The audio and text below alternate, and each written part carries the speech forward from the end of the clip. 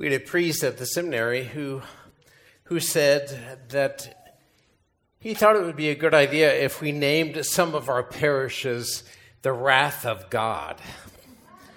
Good morning, Wrath of God. What can we do for you? He said he thought that would be a good idea because it indicates that God cares about us and that our choices really do matter too. I mean, what parent hasn't been upset with a child who's done something stupid, who fell short of their potential and could have hurt themselves or someone else? Lent is a reminder of both things. Our choices matter, and we matter to God. We can hear this in St. Paul's words. Don't receive the grace of God in vain. He has given you much. Don't misuse what you've been given. Which in this case means you've been set in a right relationship with God by being associated with Jesus at your baptism. Don't squander this gift by failing to work with him to direct, to reconcile, to bend all that you do towards him. Don't miss those opportunities. Each of us are moving towards a definitive encounter with God at the end of our life. We're moving towards that encounter with truth and love and goodness itself. Be reconciled with him while there's still time, St. Paul is saying. Now is the very acceptable time. Now is the day of salvation. We matter to God and our choices matter. Both are true. Take the first reading. God is gracious and merciful, slow to anger, rich in kindness, and relenting in punishment. God wants our success. These qualities are to our advantage, right? But lingering in the background is that word, punishment. Now, you know from raising kids or from being one that punishment only makes sense if there are behaviors that kids should do or should not do, and that they know where they are and have the capacity to choose them.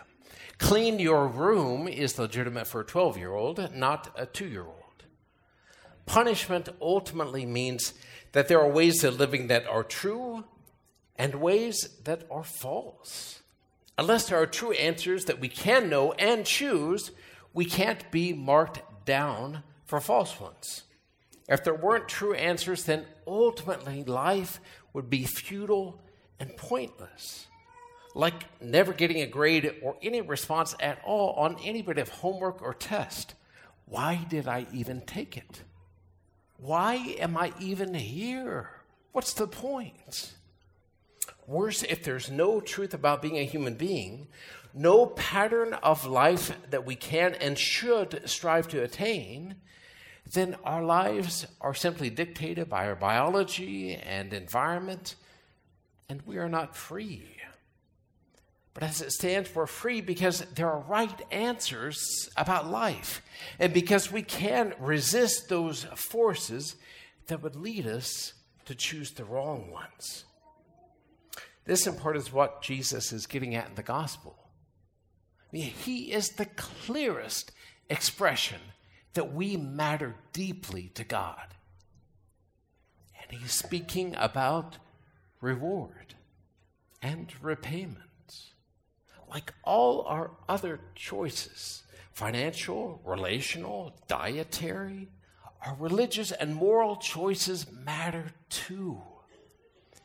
And by identifying almsgiving, prayer, and fasting, Jesus is giving us a plan of action that fosters right answers to life's questions while strengthening our hearts to resist false ones. Almsgiving counteracts greed, selfishness, hard-heartedness, while teaching us that, in fact, we're actually happier if we forget about ourselves. Fasting counteracts passionate instincts for food, lust, material things, while teaching us that man does not live by bread alone. And prayer focuses our attention on our Maker and our mission in this life, while fortifying our hearts against the deceptions of the devil.